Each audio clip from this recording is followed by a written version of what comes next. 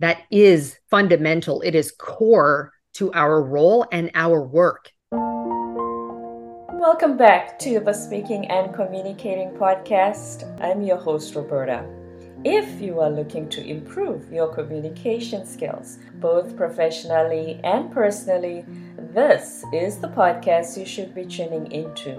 And by the end of this episode, please log on to iTunes and Spotify and leave us a rating and a review.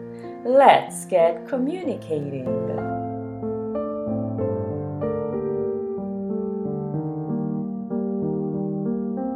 As it is based on leadership, communication skills, my guest today, Victoria Pelletier, is a C-suite executive. She's a keynote speaker, very much in demand. She has authored several books, and she's a board director.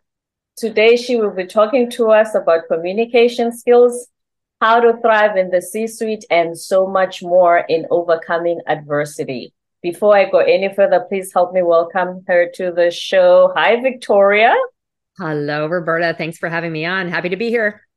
Thank you for being here, taking time off your busy schedule. Just a quick check. Did I pronounce your last name correctly? You did. I was so happy. Yes. And you didn't even ask me in advance. Appreciate it. Thank you for being here. So please tell us a little bit about yourself. Sure. Well, I am very proudly a spouse and a mother of, oh my gosh, makes me feel really old, a 23-year-old and an almost 19-year-old. You I know. don't look that old. Thank you.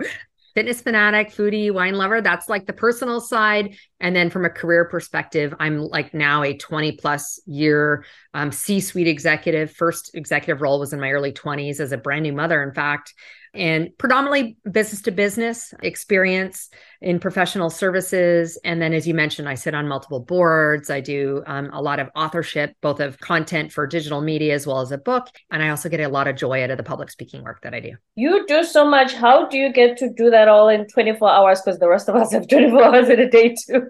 I have learned very much so how to create boundaries and learn to say no. That's how I do it. No, a very powerful word, which a lot of us women, especially, we've been accused of not always tapping into that word when necessary.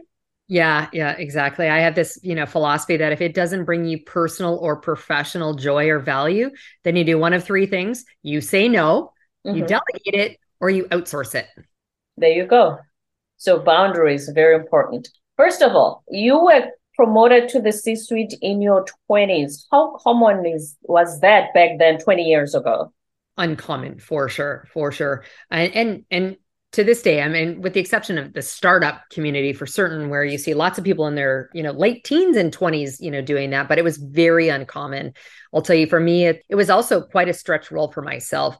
But I think there was a few reasons why I got recruited into that role. I had been in financial services, leading large scale operations and predominantly contact center operations. And the company that recruited me was what's called BPO, business process outsourcing companies. So companies who outsource parts of their business to save money, or because it's not their core expertise. So whether that's customer service, tech support, sale, like outbound telemarketing, the not sexy stuff. And so I got recruited to be the chief operating officer for one of those organizations that had many financial services clients, and it was almost all contact center. So I had a lot of the ticks in the boxes, and I also appeared to be very confident, which I do think sometimes confidence is guised as others are seen as competence. So I'm not a believer in fake it till you make it, but I do think you need to, one area you do that is when it relates to your confidence. I also then just surrounded myself with great team members who could fill in the gaps of all the areas in which I didn't have some of the skills. That confidence bit, it reminds me of one of my previous guests said, you have leadership and you have communication skills. If you're not good at communicating as a leader, you are perceived,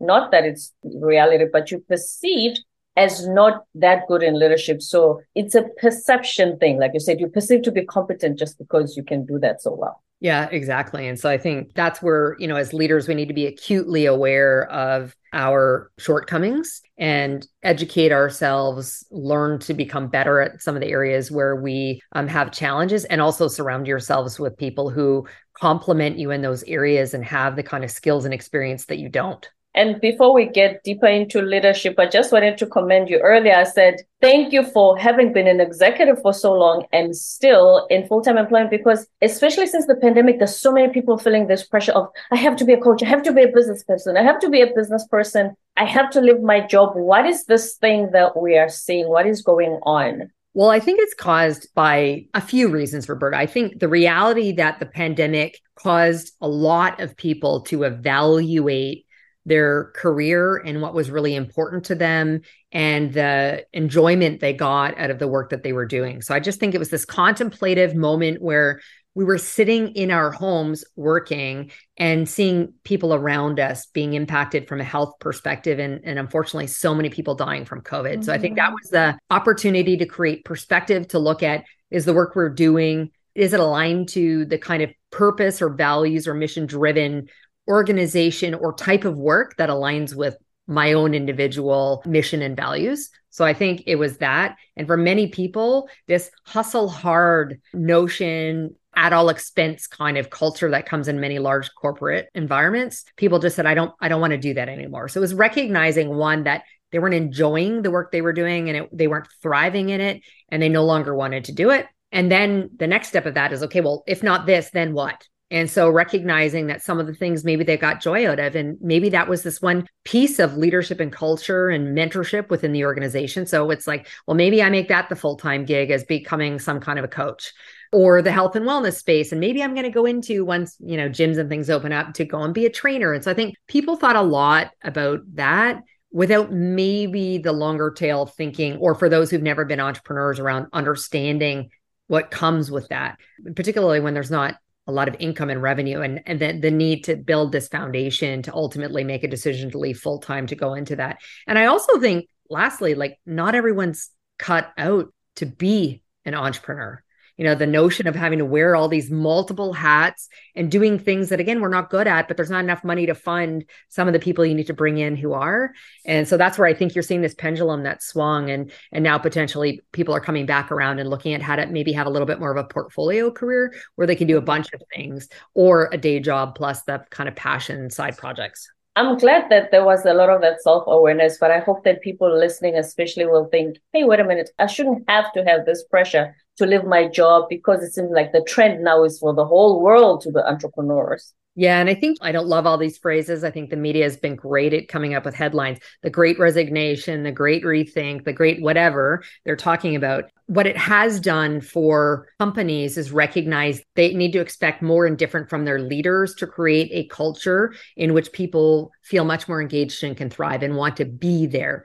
So the one thing about this, whatever you want to call it, great think, great resignation, is it's caused companies to pause and recognize they need to do things differently to create an environment in which people want to stay in, versus thinking they need to leave and go create their own like entrepreneurial startup. So you were in the C-suite, you started about 20 years ago. You mentioned the actual technical work you had to do and that qualified you to be there. But now it seems like there's more emphasis on the soft skills. This is going to sound very much like consultant speak, and I've spent a lot of years sort of in that space, but it depends. And it is. I mean, there's definitely a need for functional or technical expertise. So whether you're in finance, you're in technology, you're in marketing, whatever, you need to have that foundation. And it also depends on the level that you're at within the organization.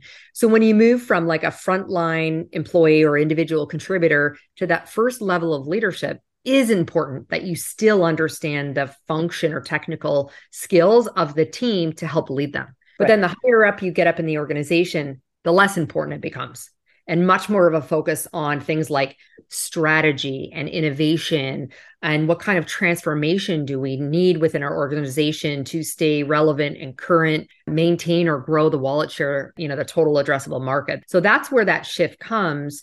I do think there's foundationally, however, the soft skills, and I'm not even sure I still say it too, soft skills, but like these different skills, let's call them human skills. Okay. In terms of leading our teams, are important at all levels of the organization. We were talking about earlier, the communication skills is deemed to be for competence. So again, I think the expectation once you hit an executive level is that some of those skills, are much more critical because of the number of eyeballs and ears listening to you when you get into those kinds of roles. Yes. Simon Sinek, he also says human-centered skills. He doesn't like the word soft when talking about them. I had a guest recently who said soft skills are misogynistic, and I was horrified when he said this, but here's how he explains it. He says they are usually sold to us as feminine-centered or something that comes innately natural with females, but when you step into the workplace, you dress up in the masculine and I'm technical and I'm doing my job. What do you think of that perspective? Oh, I don't know what I would have done if I was you, Roberta, and had someone on saying that. I mean, we just said they're human skills, period. And, our role as a leader is to build a trusted, authentic relationship with our team. Some of that comes around being vulnerable, showing some emotion, but I don't view that as masculine or feminine. In fact, funny enough, I have a friend one of these ones who got into executive coaching and spends a lot of time talking about masculine and feminine energy. And let's lead into, we had to just kind of agree we're friends. It's like, we're going to agree to disagree here. Although when I see her post come up in my social media reel, I do this big eye roll and my husband's like, why are you watching it? I'm like, she's my friend. I'm not going to stop following her. We just can't have the conversation because I don't agree. I don't agree. But I made a mistake early in my career, in part because I was a 24-year-old COO who was 20 years younger than my fellow executives. And I was the only woman at the table. Imposter syndrome, call it whatever you want. But I was afraid myself to be emotional because I thought, do people really, think I'm a fraud and I really need to belong at the table and I need to be strong and demonstrate that? So I chose not to show any vulnerability or emotion. I was all business all the time. And I actually think it hurt me in my career. I got an unfortunate nickname as the Iron Maiden at one point.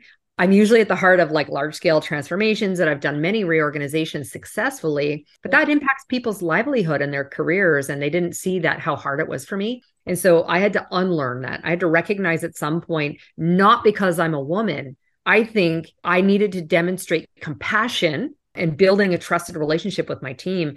And that actually meant being my authentic self. That is mush of emotions underneath the exterior. And it's that actually now has built me this incredible followership in team members who want to come with me as I move to new or different ventures, and is actually the legacy and impact that I want to be known for. The fact that I'm incredibly compassionate, not at a trade-off for strong business results. It's actually that helps me deliver those results because I've got a team who understand that I've got their back, that I'm transparent and telling them what's going on, and they can trust me. What would you say to a leader who thinks, Victoria, I have so much on my plate, don't have time for the mushy stuff. Let's just focus on work. Well, what I think they don't realize is that is fundamental. It is core to our role and our work. And so there's no creation of additional capacity that needs to be made for that. Now, I say that, but I will tell you one of the biggest obstacles for me in undoing how I was showing up at work was walking into, a boardroom, meeting room, not jumping right into the agenda. I actually had to go, whoa, we're going to take the first 5 minutes of this meeting to chat about our weekends, to learn a little bit more about what's happening with their children or their aged parent. So I had to be intentional in doing that. But that 5 minutes got built into the agenda for the meeting. So fundamentally, it became my job. This is how I show up. This is how we're going to operate. This is how I'm going to build engagement with my team. So I think, people listening to this need to recognize this isn't something extra we do. This is our job. And doing that, does that make the team more productive, more engaged? Oh, 100%. So what we see, there's data that shows that having a diverse and inclusive culture, and inclusive meaning people feel like they belong in that organization. And belonging comes from, recognizing there's a psychologically safe environment to show up as their whole selves, to trust the people around them, and in particular, their leaders. So what we see is there's greater innovation in the companies where that have this kind of environment, greater problem solving. And because people feel a sense of engagement, their performance level goes up. So therefore, both the top line revenue and profitability are improved. So really doing this is not just the right thing to do for our employees, it's actually the right thing to do for our business, and the results and metrics we're measured against. Exactly. Here's the thing about DEI, and we always emphasize, more productivity and, more market share because you're going to have different perspectives. This is one question I haven't asked, which is, Why is it such a scary idea to implement DEI in organizations? We always talk about encouraging them based on the data showing that it's going to benefit them. But what is the fear behind that? Do you know? I think some companies, the ones that aren't as mature, recognize it as a little bit more of like, I don't want to say tick in the box, but they recognize it's the right thing to do, but they haven't been able to recognize, much like we were just talking about, like how it actually drives business results. So in their minds, it costs more money. It's harder to find diverse talent, particularly in particular industries or functions. You think technology, like the world of STEM, science, technology, mathematics, et cetera. So harder for women, for example, or recognize, the 4-year college degree for certain populations is less attainable, particularly from a socioeconomic perspective. And so many companies think it's harder, it costs more money. And what happens is they focus on the talent acquisition, bringing diverse talent in the door. But what they see is they're losing people. And so they just see this churn of money spent. But what they don't recognize is it going back again to leadership and creating an inclusive environment that needs to be coupled with this upfront workforce talent acquisition strategy. And so they need to be thinking about it much more from like a broader responsible leadership and business approach versus just a tick in the box or doing the right thing, and recognize that it's this like multifaceted program around diversity and inclusion that not just the chief diversity officer owns, everyone owns. And so that's where I see companies fail when they think a little bit myopically around just having the diverse talent acquisition and workforce versus all of these other elements they need to be focused on. It does sound like a lot of work, especially if you haven't been exposed to those different groups. But then if you think about it, even on a day-to-day basis, if you and I come from the same background, we're the same, everything about us is the same, there are just so many nuances and things I don't have to explain to you. I just know that you would think the same way that I do. Doesn't that make life easier at work and we just execute? Yeah, exactly. And the other thing as well is there's much more of a focus now on skills. So stop talking about job titles in this broad job bucket and start talking much more around the skills that we need in business and hiring and developing people for those skills specifically. And that also creates a very different arc in the way we look at what we have and what we need in our workforces. You have a very interesting phrase. You were called marshmallow inside the turtle. Would you like to explain to us and our listeners what that means and how it came about? So my best friend, Jen, has nicknamed me Turtle. And that's a result of the fact that I have overcome extreme adversity and trauma in my life. And so the tough turtle exterior with a shell that has the ability to deal with a lot and handle a lot. But the reality is when you look on the inside or you get to know me, you'll recognize that I'm all marshmallow inside. So that tough exterior is really soft on the inside. And I jokingly say, that I cry at the Charmin or commercials, a toilet paper commercial or the Humane Society, commercial. So understand I'm tough, I'm fair in business, but actually I'm extremely heart-centered and incredibly emotional. Heart-centered. Wouldn't you say a lot of the time when we go through adversity, wouldn't that turtle heart shell be sort of like our protection so that it doesn't happen again? For sure. I've always been resilient. So, fight or flight. I'm a fighter. Like I'm not running away. I recognize that I could continue to put myself out there and get hurt again, but I'm going to do it time and time again. I didn't always have a very healthy way of being resilient. I relied upon that tough turtle exterior, that tough shell, as a way to actually almost build walls around me. It was more so actually in my 30s that I started to recognize I needed to have a different way of being resilient. I was very good at compartmentalizing and moving forward and moving on. And I'm like, you need to process that. And so in the moment, feel the emotion, whatever the emotion is, or park it for a second so you can move forward. But you need to get back to that, process it. You need to be self-reflective and understand why you had that emotion. Do you need to model different thinking? Do you need to model different action or behavior? And also giving yourself permission to fail and just put yourself out there. So I learned this multi-step kind of process for this healthier way of being the turtle versus one just relying on the fact that I had a tough exterior and shell and I could just plow through and move through anything. Jim Rohn, Tony Robbins' mentor, he used to say, if you block out everything because you've been hurt before, You're going to block out the hurt, yes, but you're going to block out the love too. So everything just gets blocked because you have this wall. That's That right. means you're keeping things even that are good for you out of the way just because, oh, I've been hurt. I never want that to do that again. From your perspective as well, it's not the best way to go through life and handle adverse conditions. No. And then let's talk about what makes you a brand. We are all brands. I think a lot of people, when they hear branding, they think about consumer logos, right? Yeah. The Apple icon for our devices or Starbucks or whatever your favorite vehicle logo is. I think a lot of people think about it that way. And therefore, when we start to talk about it individually, they think, I need a great professional headshot that I'm going to put on my LinkedIn profile. But it's so much more than that when we think about a brand. For me, it's funny. I'm originally from Canada. And so Tim Hortons is like the national coffee chain there, but I don't even drink coffee. But when I think about that versus Starbucks, it's about the experience and the reputation in the eye of the beholder. So for me, when I think about Starbucks, it's actually much more about community and engagement. It's a place for me to go. Again, pre-pandemic, I'm glad everything's open back up, but this place to go and engage like that. So we need to be thinking about our own personal brand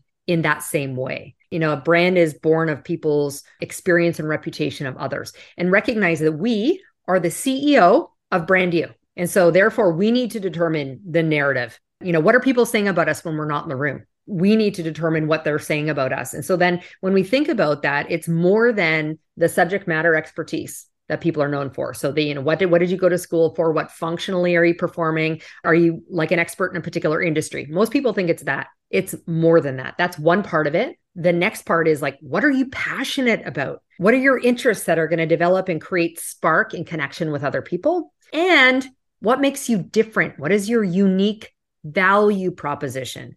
And for me in business, it's about me as a trusted business partner and me as a leader. What are the values I have and the way in which I lead and create environment and culture for people to thrive and engagement? I'm also known to be radically candid. So if Kim Scott's book, Radical Candor, I'm going to be very, direct and open with you from a place of care and compassion because I want growth to happen. Those are things that I'm known about, but that's what makes me different. Not everyone operates that way. And then the last thing I think you need to think about foundationally around your brand is what's the legacy or what you want to be known for? So as you're building that brand, it's those four things. What's the subject matter expertise or industry you're known for? What are you passionate about? What makes you different or what's your unique value proposition? And what's the legacy or impact that you want to be known for? And when you talk about leadership, you said you must lead and not be led. Do I have to wait for a position of leadership to do that? No, not at all. I think we are all in positions of leadership, regardless of the hierarchy. Our voice is our power. And so whether that's standing up within an organization, you might not be a leader formally in terms of leading other team members, but when you see something that's wrong and it's very contra to whether it's like a code of ethics or business conduct that you need to speak up, whether it's from a diversity perspective, you see someone who's discriminating against another person. We're all in a position of leadership. And so I want people to recognize that you don't need a title. You don't need the hierarchy to do that and be in a position to influence and lead others. Victoria, you've written several books, and one of your books, you talk about confidence, how to start having confidence. A lot of people say, what do you mean? Should I fake it? And even though I'm not feeling confident, even if I don't feel I belong in this C-suite boardroom, what's the first step if you say, I want to start building my confidence? Well, it doesn't come overnight. What I do tell people, and I think I might have said it, earlier here, I'm not a believer in fake it till you make it, around faking the skills or credentials that you put out there or the experience you have.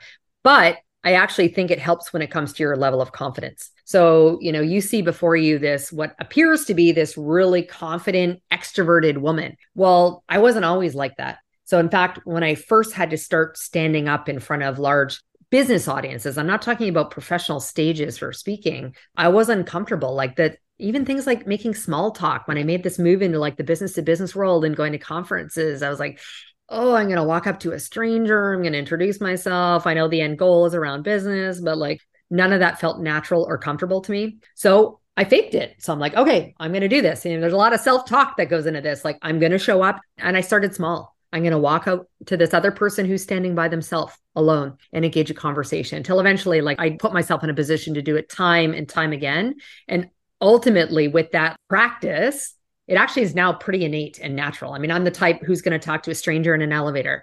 Or if I see someone's looking lost on the street, I'm like, do you need any help? So what I would tell, your listeners is fake it till you make it works exceptionally well with confidence, but you're actually going to need to learn to lean into the discomfort. I don't think the growth is going to come if you're not leaning into the things that are making you really uncomfortable. Leaning into the discomfort is also what we encourage them when it comes to speaking. Now, you're a well-known keynote speaker. Before you go, please give us about 3 tips. And one of the things that was mentioned in your website was that you just move flawlessly in the way you engage with your audiences. So what are the 3 top tips of becoming a speaker? First and foremost, deeply understand the content or the subject that you're speaking on. For me, I meet too many people want to do it because they're subject matter experts in something, but they don't have that confidence to be standing on stage. First and foremost, confidence will come actually if you understand your content. So know it. So I don't like to. I mean, once years ago, I was asked to speak, at an AI, initially be the MC for an artificial intelligence conference. Fine. I work in technology, no problem. And then they asked me to deliver a keynote. No. That's not my expertise. So I'm not comfortable in that regard. So know deeply the content you're going to speak on and practice. I do not, unless it's like a commencement ceremony or some other really formalized speech, I do not read any notes at all. So for me, I might have a comfort screen and it's just going to have bullet points. Usually that's just to keep me on track and make sure I'm managing to the time, that they've asked me for. I also have seen, much like you said, there's a lot of people who want to go into like being entrepreneurs over these last couple of years. I see a lot of people want to go into speaking. I think they think it sounds or it looks so sexy, and hopping from hotel to hotel and on, airplane to airplane, not always so sexy, but make sure that the content is relevant to the audience. So you might be an expert, but is it in demand? Going back to personal brand, what makes you unique and different from others that know that same subject matter expertise? So I tell your listeners to deeply know their content, make sure they understand what the unique value proposition is and where they're going to get booked to speak, and then exceptional amount of practice. So you are very natural and you have the opportunity to engage with your audience. If there's one thing you are, it's consistent. You keep saying practice, practice, practice, which I think applies in so many aspects of life, if not all. Practice, practice, practice. Is there anything I didn't ask you that you were hoping to share with our listeners today?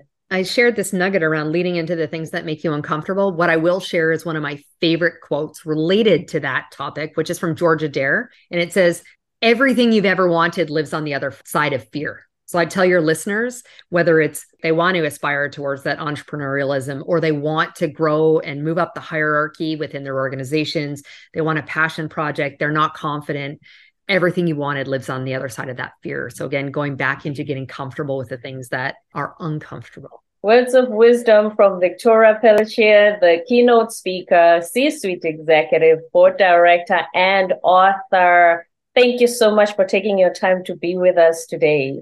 Thanks for having me, Roberta. It's my pleasure. I believe you have so many exciting resources for us on your website. Would you like to give us the URL? Absolutely. It's victoria-pelletier.com. And then your listeners can go and connect with me on whatever their preferred social platform is from there. victoriapelletier.com. Thank you, Victoria. Don't forget to subscribe, give a rating and a review on iTunes and Spotify, and stay tuned for more episodes to come.